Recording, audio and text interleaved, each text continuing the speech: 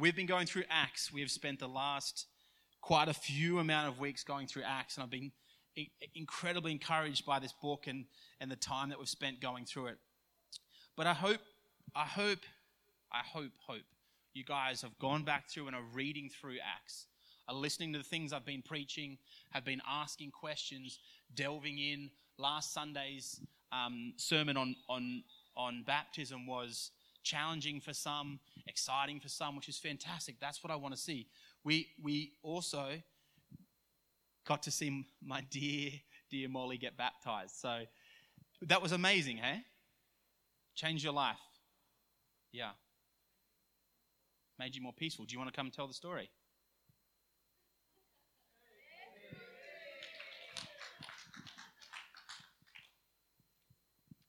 Well, what happened is I'm very, very frightened of the water and I've suffered with claustrophobia, and I was absolutely terrified.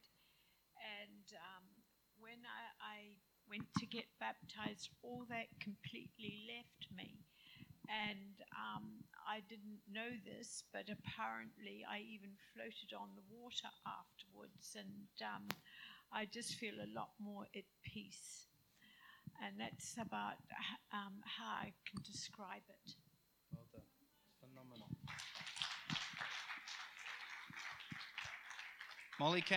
Molly came to Jess and I at the end of last Sunday and said, Ben, I feel like I need to do this, that it's going to bring me into more of who he is, but I'm petrified to do this. So it wasn't like she was mildly frightened, huh? You were very, very afraid to get in the water. But now there was a breaking of that when she went in, she came up. So that for us is incredibly exciting. And he's not here today, but Jack gave his life to God and also wants to be baptized and is changing, wanting to change his life, not because we said he should, but because he's wrestling with this thing to say, I want to know who you are, Jesus. I want to know more of you. I want to know. So Acts for me, this has been incredible, and we are still plugging our way through it. We're on Acts 9 this morning, so if you have a Bible and you want to turn to Acts 9, I'm going to read from Acts 9 and quite a few other areas of Acts. Acts 9 verse 1. Talking about Saul, we've seen Saul in the rest of in the earlier parts of Acts when Stephen was stoned and other things were happening. We've seen his name mentioned, but we've seen him in way as a monster throughout this, chasing and persecuting the Christians throughout. So we're going to take off from Acts 9 verse 1. But Saul, still breathing threats and murder against the disciples of the Lord, went to the high priest and asked him for letters to the synagogues at Damascus, so that if he found any belongings to the way, men or women, he might bring them bound to Jerusalem. Now, as he went on his way, he approached Damascus, and suddenly a light from heaven shone around him. And falling to the ground, he heard a voice saying to him, Saul, Saul, why are you persecuting me? And he said, Who are you, Lord? And he said, I am Jesus, whom you are persecuting. But rise and enter the city, and you will be told what you are to do. The men who were traveling with him stood speechless, hearing the voice but seeing no one. Saul rose from the ground, and although his eyes were opened, he saw nothing. So they led him by the hand and brought him into Damascus. And for 3 days he was without sight, and neither ate nor drank. Now there was a disciple at Damascus named Ananias. The Lord said to him in a vision, Ananias, and he said, Here I am, Lord. And the Lord said to him, Rise and go to the street called Straight, and at the house of Judas look for a man of Tarsus named Saul.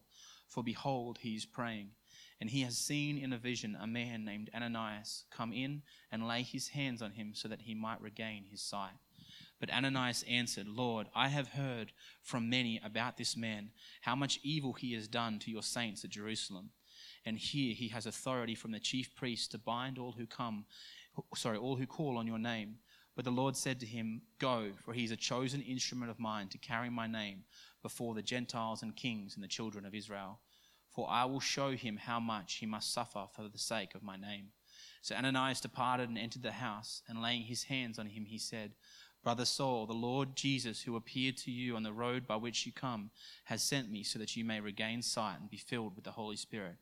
And immediately something like scales fell from his eyes, and he regained sight. Then he rose and was baptized, and taking food he was strengthened.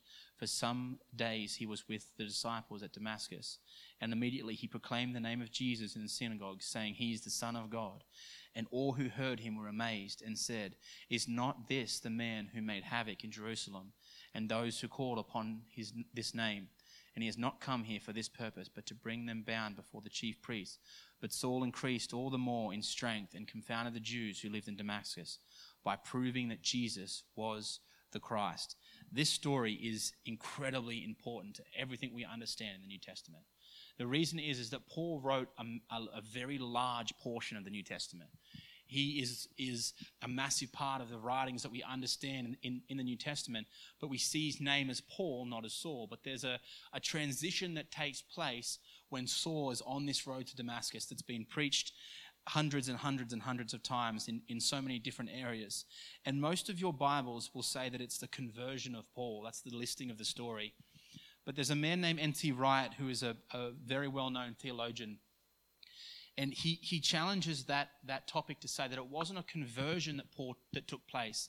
He wasn't coming from another religion or from not believing in God at all. He was coming from a place, he was transitioning out of the old and into the new. I love that this is the next story that we see after the baptism of the Ethiopian eunuch, because the very baptism, as I preached last week, is a transition from the old life into the new, that there's a breaking down and a building up that takes place. This story is a carry-on of that old transitioning into the new. Saul would have been a phenomenal teacher and understanding of the law. He would have been a well-renowned, passionate Jew. In all sense of the word, he was doing everything a good Christian should have been doing by means of the law. He was the top echelon of Bible scholars and teachers. He was a well-renowned Jew. So we read this story, when we read about Saul persecuting, we're going, well, he was a monster. No, he was doing what he thought was right.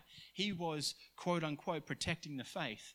He was calling out the false teachers, if you like, right? He was for all intents and purposes, he was in the right.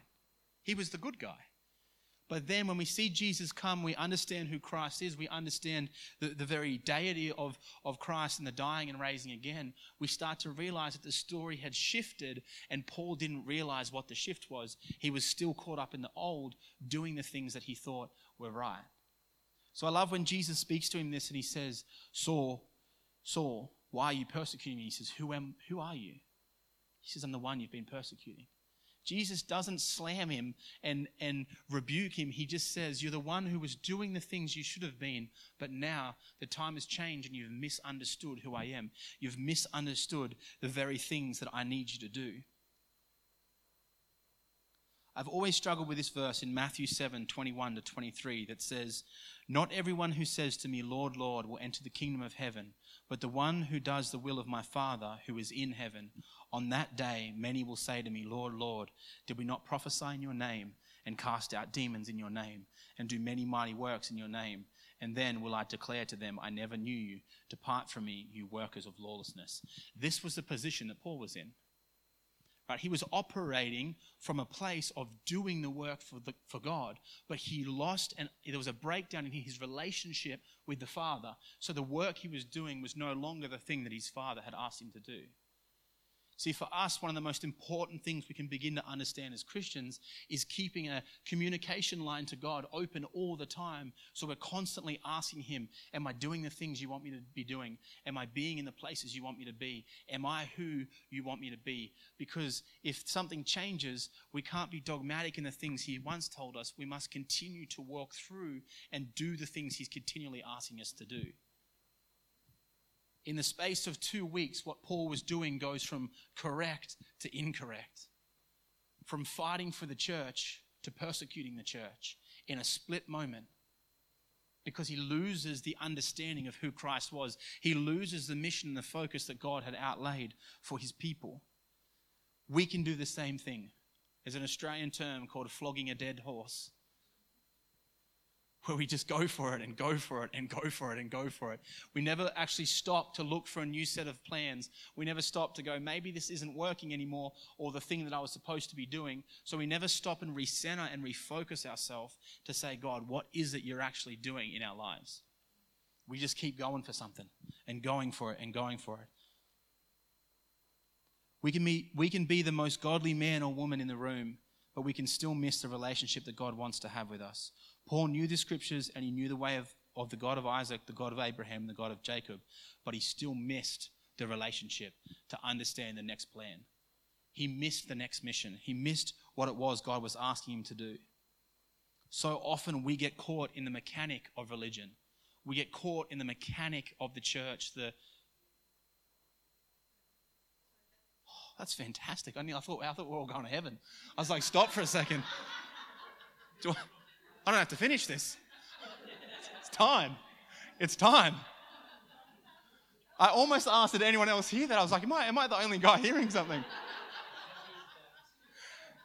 Whew.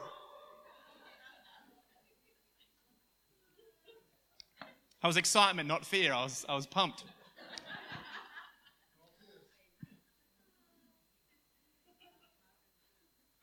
Right when I said we get caught in the mechanic of religion, boom, trumpet sounds, we go. It's fantastic. That's my kind of Sunday. Often we get caught in the mechanic of religion, the do's and don'ts, the step by step, the show up on a Sunday morning, show up on a Thursday night. And that's what Paul was caught in. He was caught in the rules, the things that he was supposed to do. And he lost the very understanding of a relationship with the Father.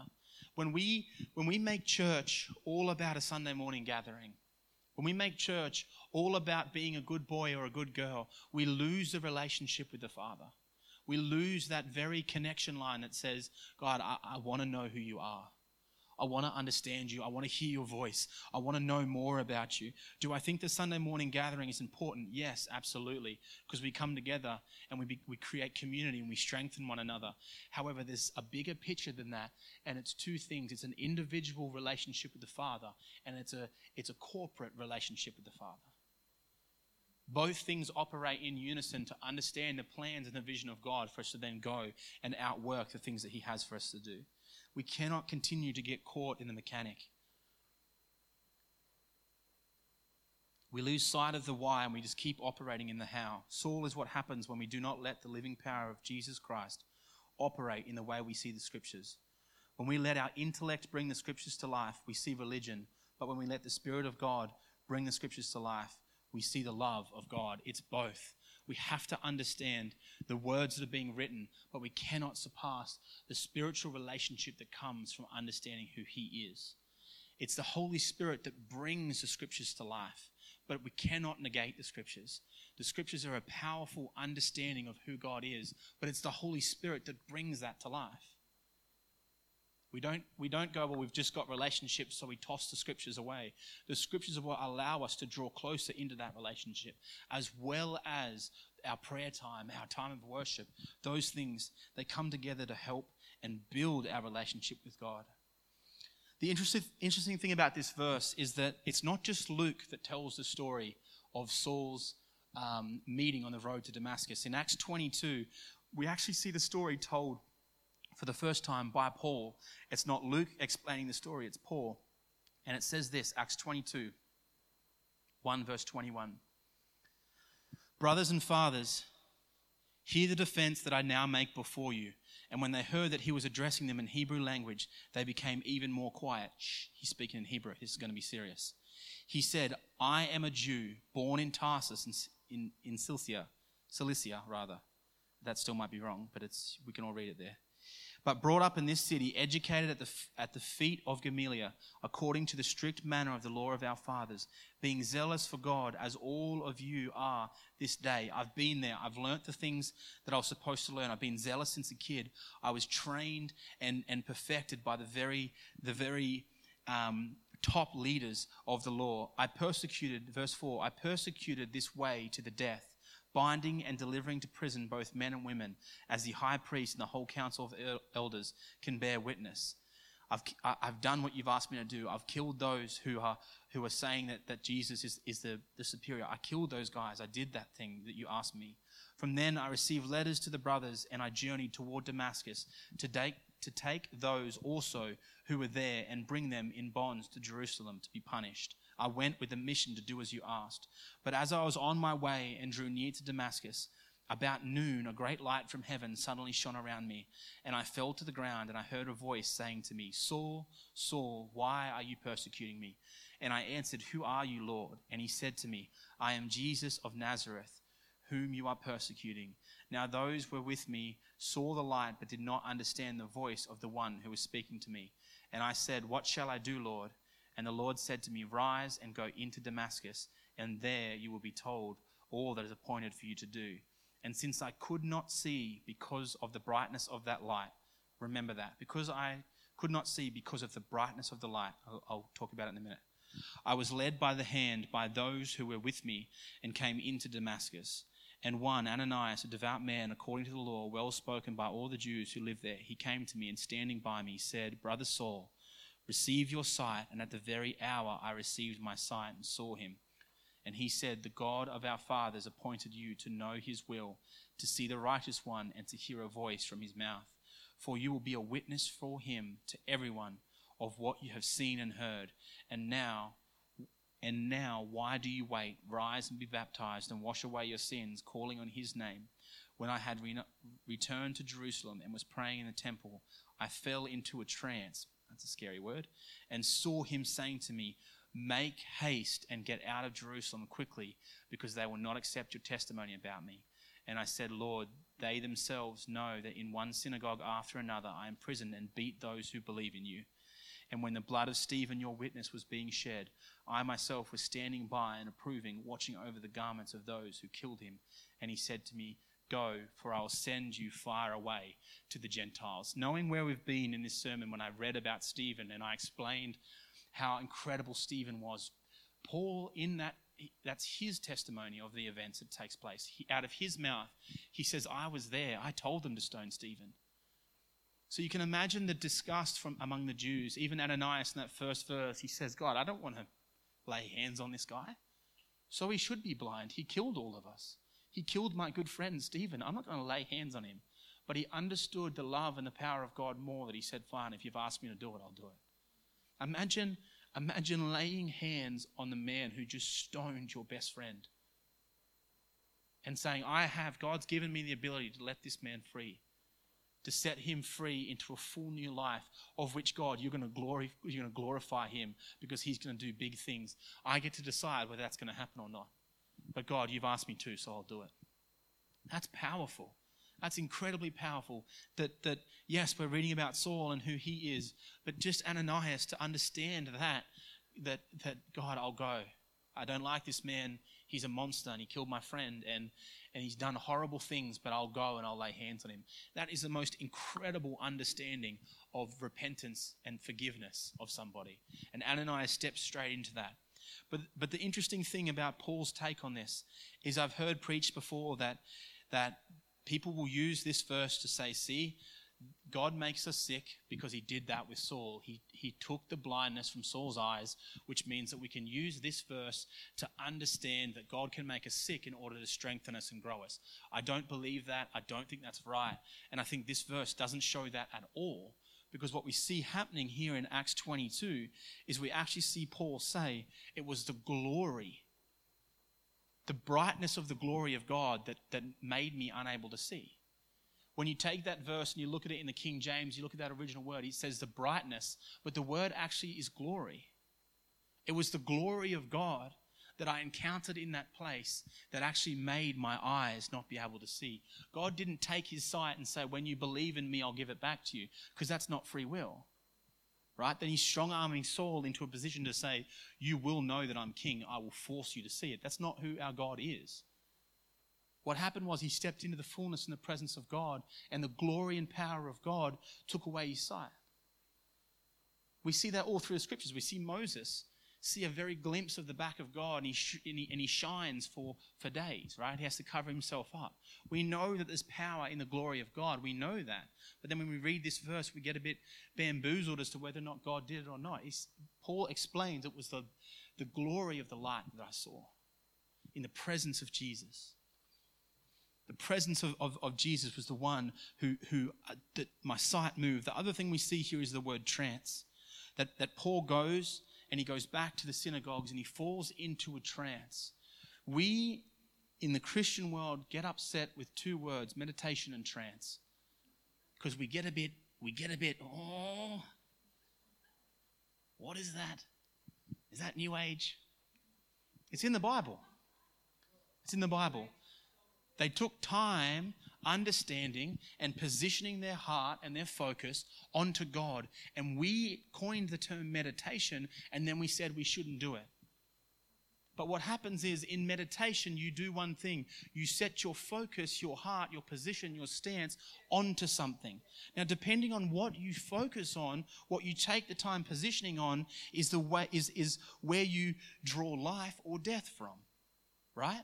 So what Paul did was he went back to the temple courts. He went back to the place he came from, and he sat down and probably thought this, wowzers, a heap of stuff's going on. I'm going to take some time to quieten myself and find out what it is actually taking place. That's the Australian Ben version of what he would have said. Wowzers is not in there. You can't read that from the scriptures. I'm putting that in, just to be clear. But he's probably gone and he sat down and he's realized, I was going to kill Jews. I met Jesus on the road, and now I love the Jews and I want to protect the Jews, and all those who were my friends and colleagues and life teachers are now trying to kill me. Right? He's probably sitting down and just having a moment to think, God, what are you doing?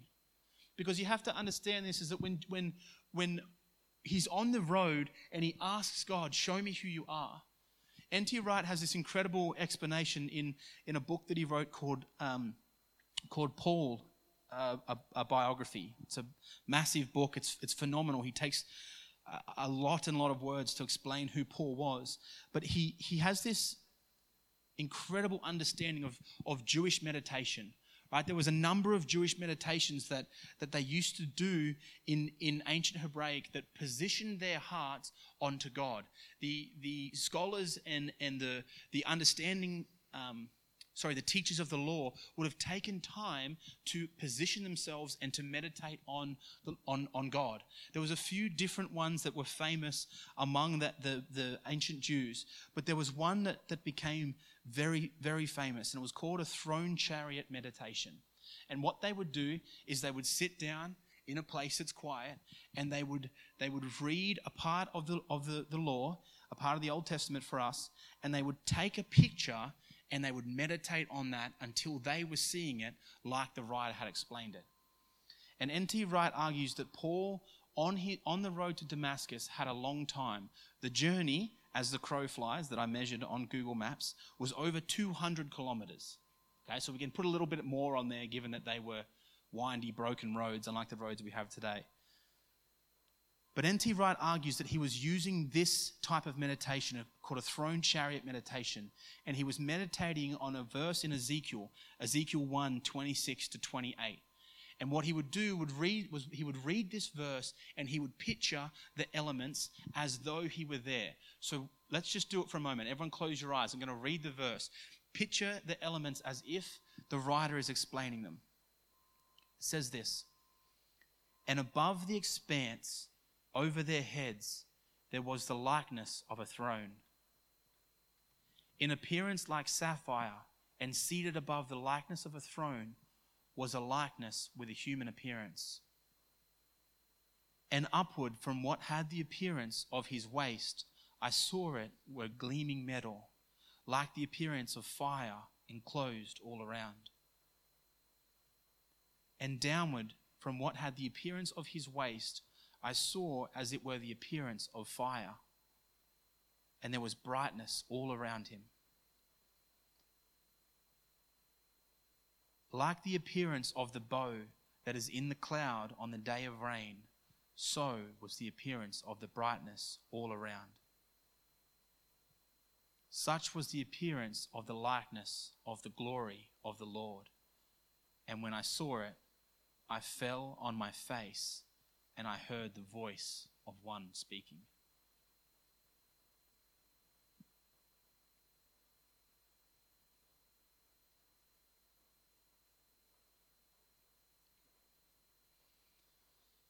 phenomenal picture when you take the time to slow down, to read Scripture, and to picture it as if it's being explained. When I was sitting at my desk during the week, I read this and just took a moment just sitting and pondering on what it is that's actually being said here. He's explaining the very scene that Paul or Saul finds himself in. Saul falls on his face and he hears the voice of God after the glory meets him on the road to Damascus. What's highlighted in this to me is that the meditation on the Scriptures brings us to a place where we can actually see the things of God. That our imagination in our creation was created in such a way that we can actually begin to see the things that God has given to us.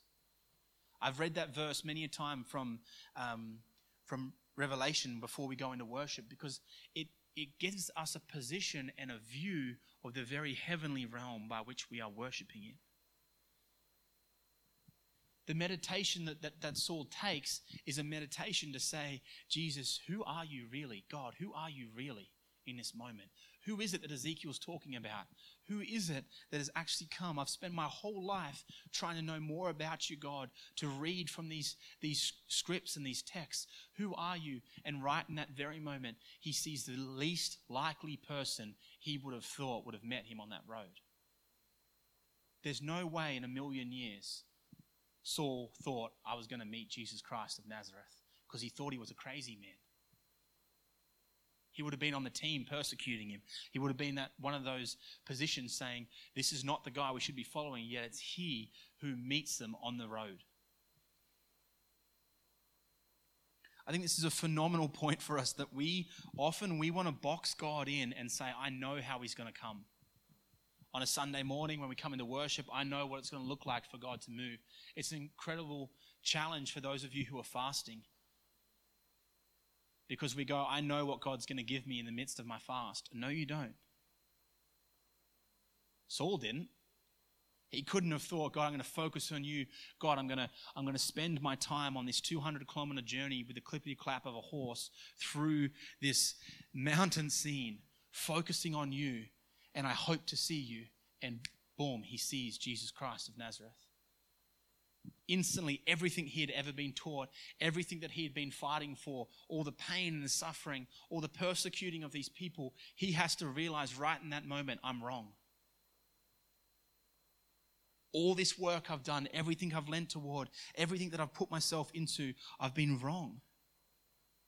I've positioned myself to a place to worship you, God, but in actual fact, I've done the wrong thing.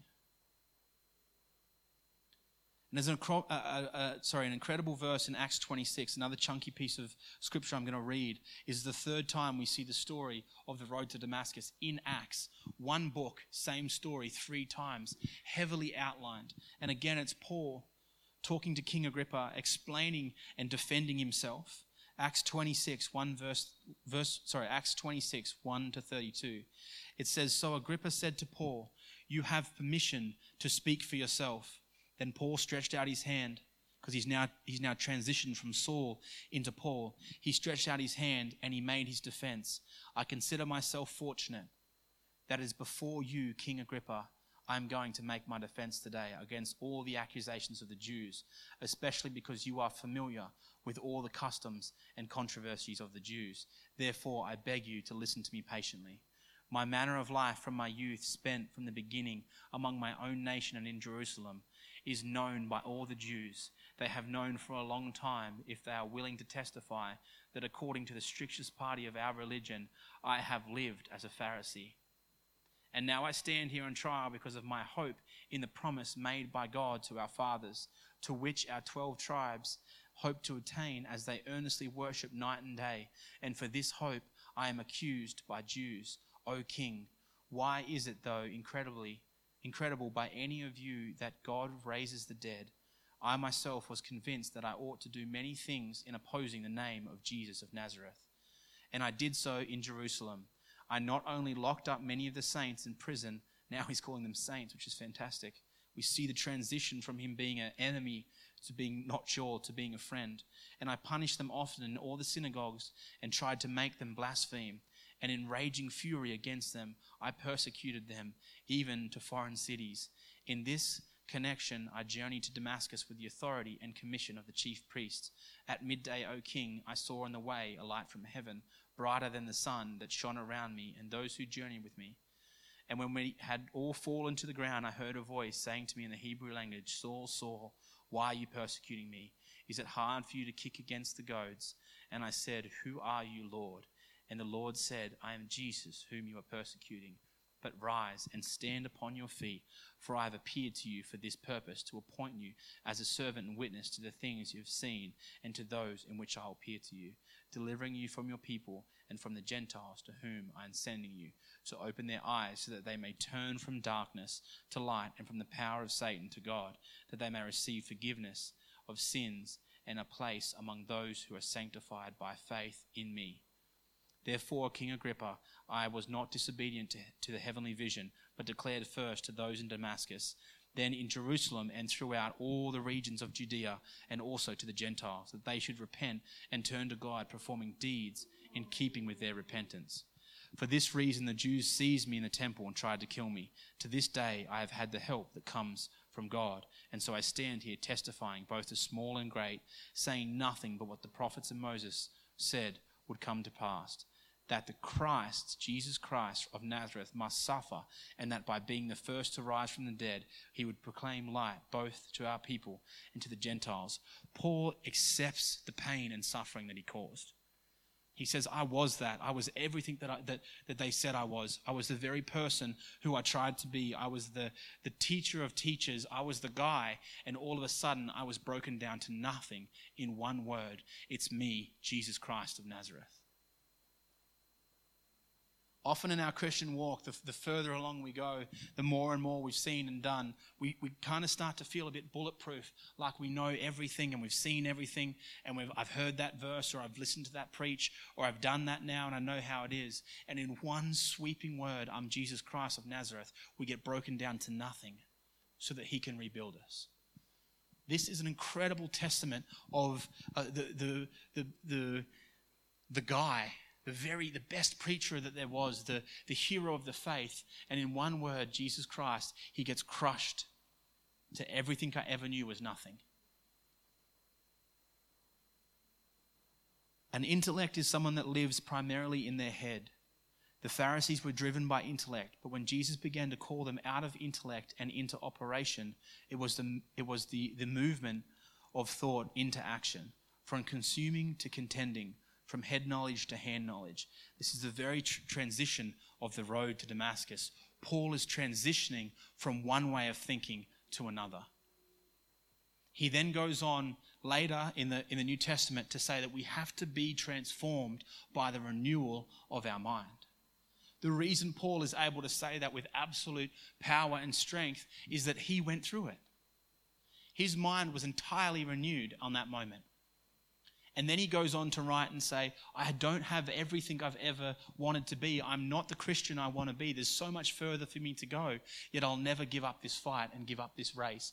So he goes from a position of being, I am the hero of the faith. I know everything. I'm the guy. I've studied. I've learned all the things, to I don't know at all everything we could know and I should know, but I'm going to continue to fight for Christ. And my mind is going to continue and continue and continue to be renewed.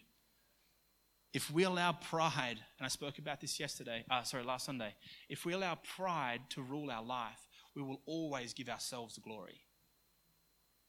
But when we humble ourselves to say, God, I don't know all these things. I don't know the things of which I speak. Will you come and bring your spirit to actually allow your spirit to speak through me? Then he gets the glory in that, and we don't get the glory. I've said it time in and time out, and I'll continue to say it until I'm in the ground, but it's not about us. We get the incredible option to play a part in who he is, but it's all about you, Jesus. And you get the glory. So in my humility, I lay myself down. That's again why Paul is able to write, as an apostle, I come as a drink offering poured out onto your sacrifice, emptied, given all that I have onto you and who you are, because he understood, wow, I've spent my whole life making it about me and my knowledge and the intellect that I have. And in that one word or that one phrase, Jesus of Nazareth, all of it gets pulled apart and it becomes about him and not about me. The road to Damascus, this whole story that's highlighted again and again and again, and the thing that's pointed towards who he is and who it is that Jesus is all about the transition from the old life into the new, of which we are continually walking and trying to understand. How do I transition out of the old things, the old thinking, the old way, into the new and what he has for me and who he is? And I love that Paul is given the very understanding of what his plan and purpose is. You are going to the Jews. You are going, Paul, to the Gentiles, to step into the life of the Gentiles and to bring my name and my purpose and my plan in that. He says in verse 29, which I didn't finish reading, whether short or long, I would to God that not only you, but also all who hear me this day might become such as I am. Except for these chains. And the king rose, and the governor and Bernice, and those who were sitting with him. And when they had withdrawn, they said to one another, this man is doing nothing to deserve death or imprisonment. And Agrippa said to Festus, this man could have been set free if he had not appealed to Caesar. They give him the freedom in that because he refuses to back down and he stands on the new thing that he's seen, the power and purpose of Jesus. At any point, Paul could have said, no, I was wrong. Sorry, I got caught up. Let me go back as a Pharisee and I'll stand with you. But he refuses. His life's been changed. In that moment when I spoke about yesterday, when we're baptized, when we were brought into death and brought back up into new life, our life changes. The road to Damascus changed Paul's life and allowed him to lay himself down and pick up who Jesus is. To put on Jesus, to decide to walk in the life and plan and purposes that he has. This story is as much for us as it is for a new Christian. It's that constant walking and understanding, that constant meditation and positioning of self to say, Jesus, who are you in this? Who is it that you are? But if we're not willing to hear something that we don't expect, we're wasting our time. As I said, for those guys who are fasting, they're standing in that place to say, Jesus, who are you? I want to know more. I'm fasting because I want to step into more of you and more of you. And then he reveals himself and we go, oh, it's not quite what I had envisioned. Or it's not quite what I wanted. Or it's not quite who I thought I was going to get. God will come and reveal himself in those moments the way he sees fit. And the best thing is that's perfect for us. Because it's better than we could ever imagine. I want to go back into worship just for a little moment. I want us just to spend a moment just thinking and pondering on this. But I want to highlight something for us. I've been thinking through of Acts as to what this does for us. What does this whole book do for our life, other than you guys sitting here and getting a week-to-week read through and unpack of the verse? What is it actually doing for us? And while I was thinking during the week, while we're seeing some incredible things like Molly being baptized or those sorts of things, I wonder for all of us, for those who have heard these stories again and again and again, what is it actually doing for us? Is there a moment in our life that we can realize, okay, I'm not coming to church for the mechanic of it. I'm not coming to church for the Sunday morning, sit here and receive something and hopefully it's good, not bad. And if it's bad, well, we'll just come again next Sunday and hope for better again or worse. But what can we actually do to position our lives to say, God, I'm coming because I want to worship and glorify you. And I'm positioning myself to glorify your name. And while I was thinking through this meditation and whether I even touched on the word meditation or the word trance, where Paul spends time thinking about him. And then this morning, Sean and Coco led us to a place where we just stood there in silence. And I've said this before, but as a church leader, you start thinking, are people awkward? Are people uncomfortable? Should we move out of this? How long's too long? We start thinking through these things. But as I was standing there this morning, I didn't have those thoughts because I had come into this thinking, man, God, show me the understanding of meditation. Show me how I meditate on who you are. And a good part of that is to silence ourselves. Just to spend time saying, God, I'm going to take a moment where I'm not going to take my eyes off you. So much of the scriptures we see where Jesus, where he removes himself from the noise. He removes himself from the day-to-day pains and struggles. And he removes himself. It says that he retreats to the wilderness because he's going to quieten himself before the Father. Now, we have to do that in our own quiet time. We have to do that in our day-to-day lives. But I think there is a picture of corporately focusing on him too.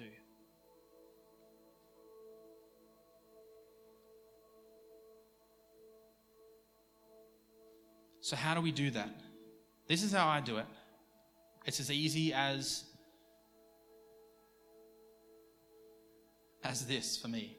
When I first started playing drums, someone said to me that it's not about a good performance and you putting on a good show. And I always struggled with that because I learned to play the drums quite. I use all my body parts, and someone once said to me that it's a bit showy. So I remember thinking, well, Flip, I don't know how else to play.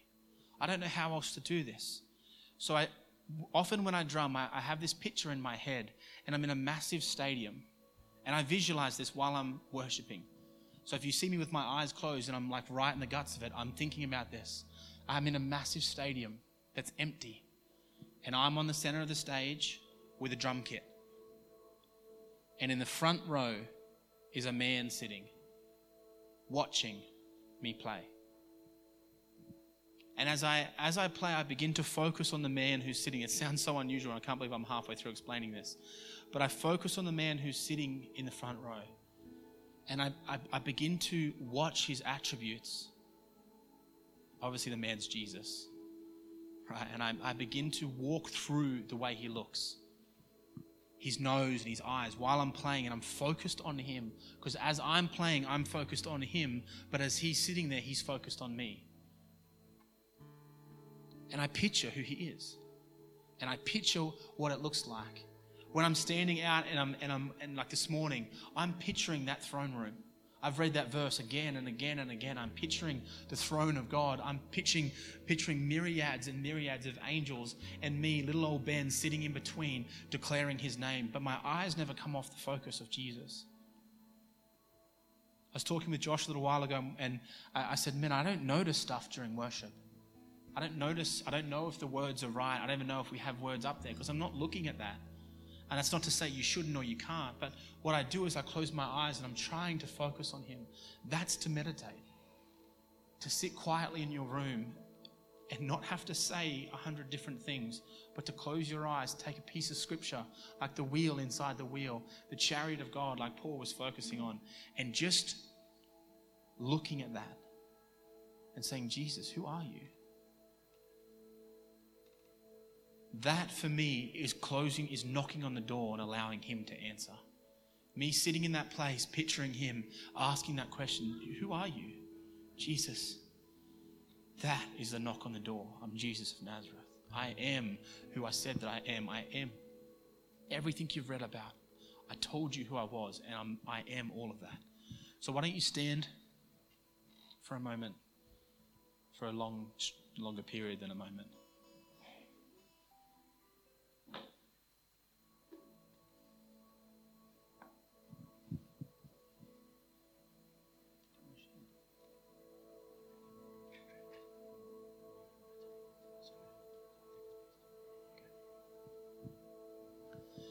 So let's just close our eyes. Sean and Coco are going to lead us in worship.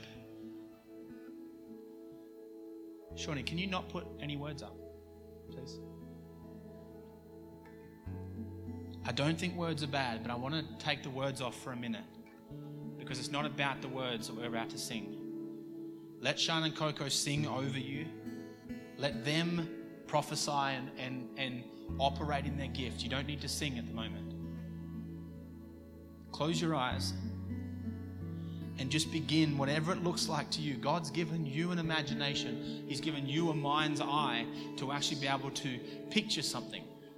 So close your eyes and with your imagination begin to think about that verse in Revelation. Think about the throne room. Think about the throne. Let all the noise and all the bottles and things crushing go out. Just quieten your soul. Let those things that are flooding through your mind, that what's going to happen for lunch, where do I have to be this afternoon, let that come through and go out. But keep your eyes on that picture of the throne room. That green color flashing through the throne. God sitting there with Jesus at his right hand, with delight all over his face. Watching myriads, hundreds of thousands of angels and people standing, just opening their mouth and hearing, holy, holy, holy are you, Lord God Almighty, who is, who was, and who is to come.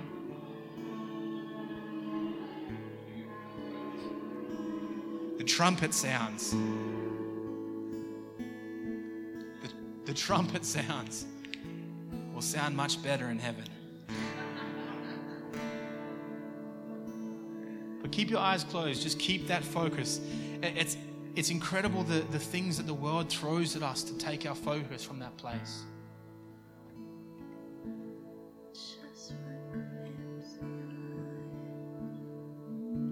Jesus, Jesus, Jesus.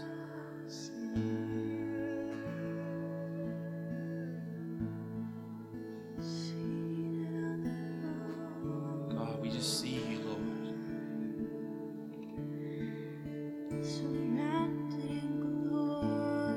Keep our gaze upon you, Jesus.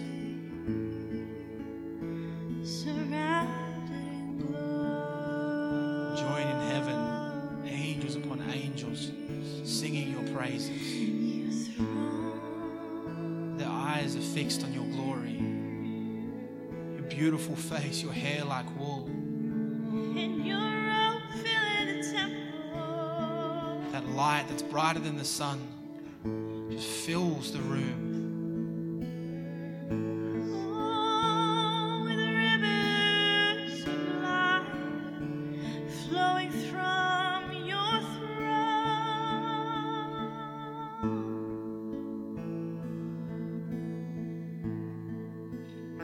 We picture your face, Jesus, your beautiful face. With absolute love just filling all of who you are.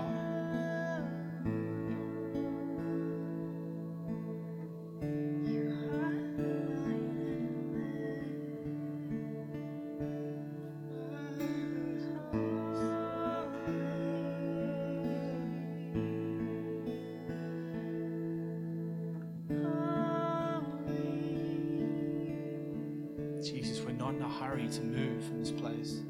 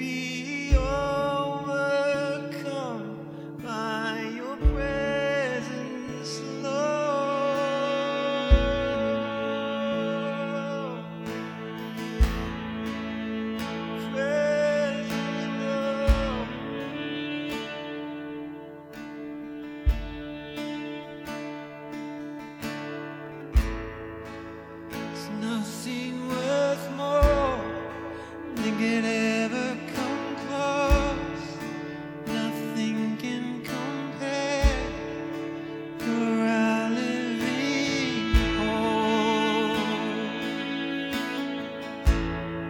It's your presence, Lord.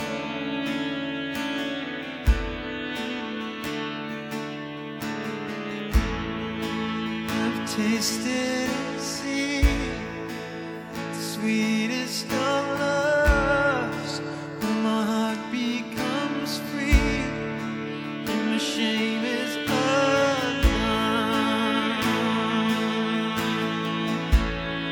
It's your presence, Lord. Holy Spirit, you are welcome here. Come flood this place and fill the atmosphere. Your glory, God, is what our hearts long for, to be overcome by your presence, Lord.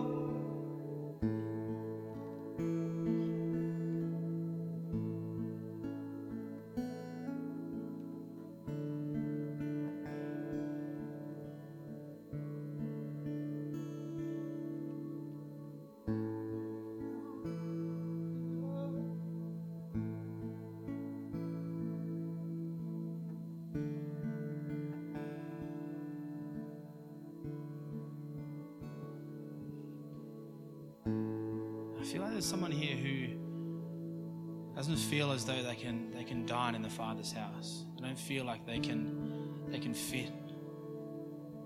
There's something they've done, or there's a place that they've gone to. They feel like it's too far from the Father.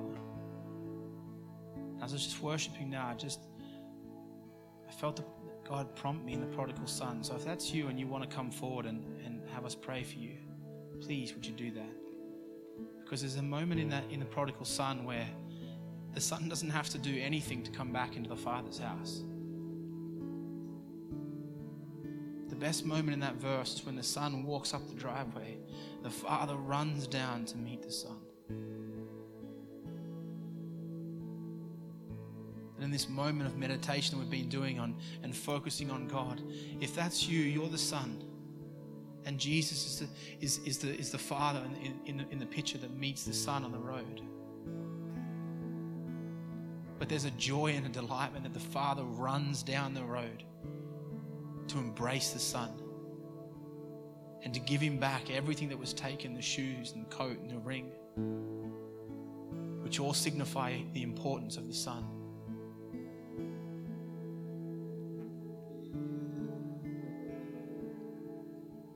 There's nowhere you can go that the Father won't allow you back into the house.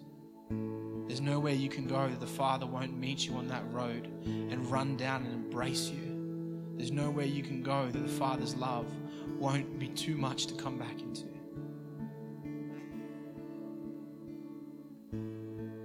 So God, whoever that is right now, Jesus, I pray that your love just begins to unfold over them, Lord, to fill them, overflowing, Jesus. Heart may begin to beat again. They may begin to understand love, that brokenness be reformed. That their heart that's been torn apart be put back together by you, Jesus. That they can picture themselves on that road walking toward you and you running to meet and embrace them. Just fill them right now, Holy Spirit, with your love, your comfort and your peace. Jesus, we love you so much. Thank you for all that you allow us to do, for who you are and what you are doing in this place. We declare your kingship in this city. We declare your kingship and rule and reign in this house. And we declare your kingship in this nation. We love you, beautiful Jesus. Help us as we go about our week to keep our eyes transfixed on your face. Help us to keep an understanding of who you are in every area of our life. We love you, Lord, and we honor you and glorify your name, Jesus. Amen. There's coffee at the back and there's snacks. Stay in worship if you want to. We're going to stay in worship for a while. But if you need to go, go.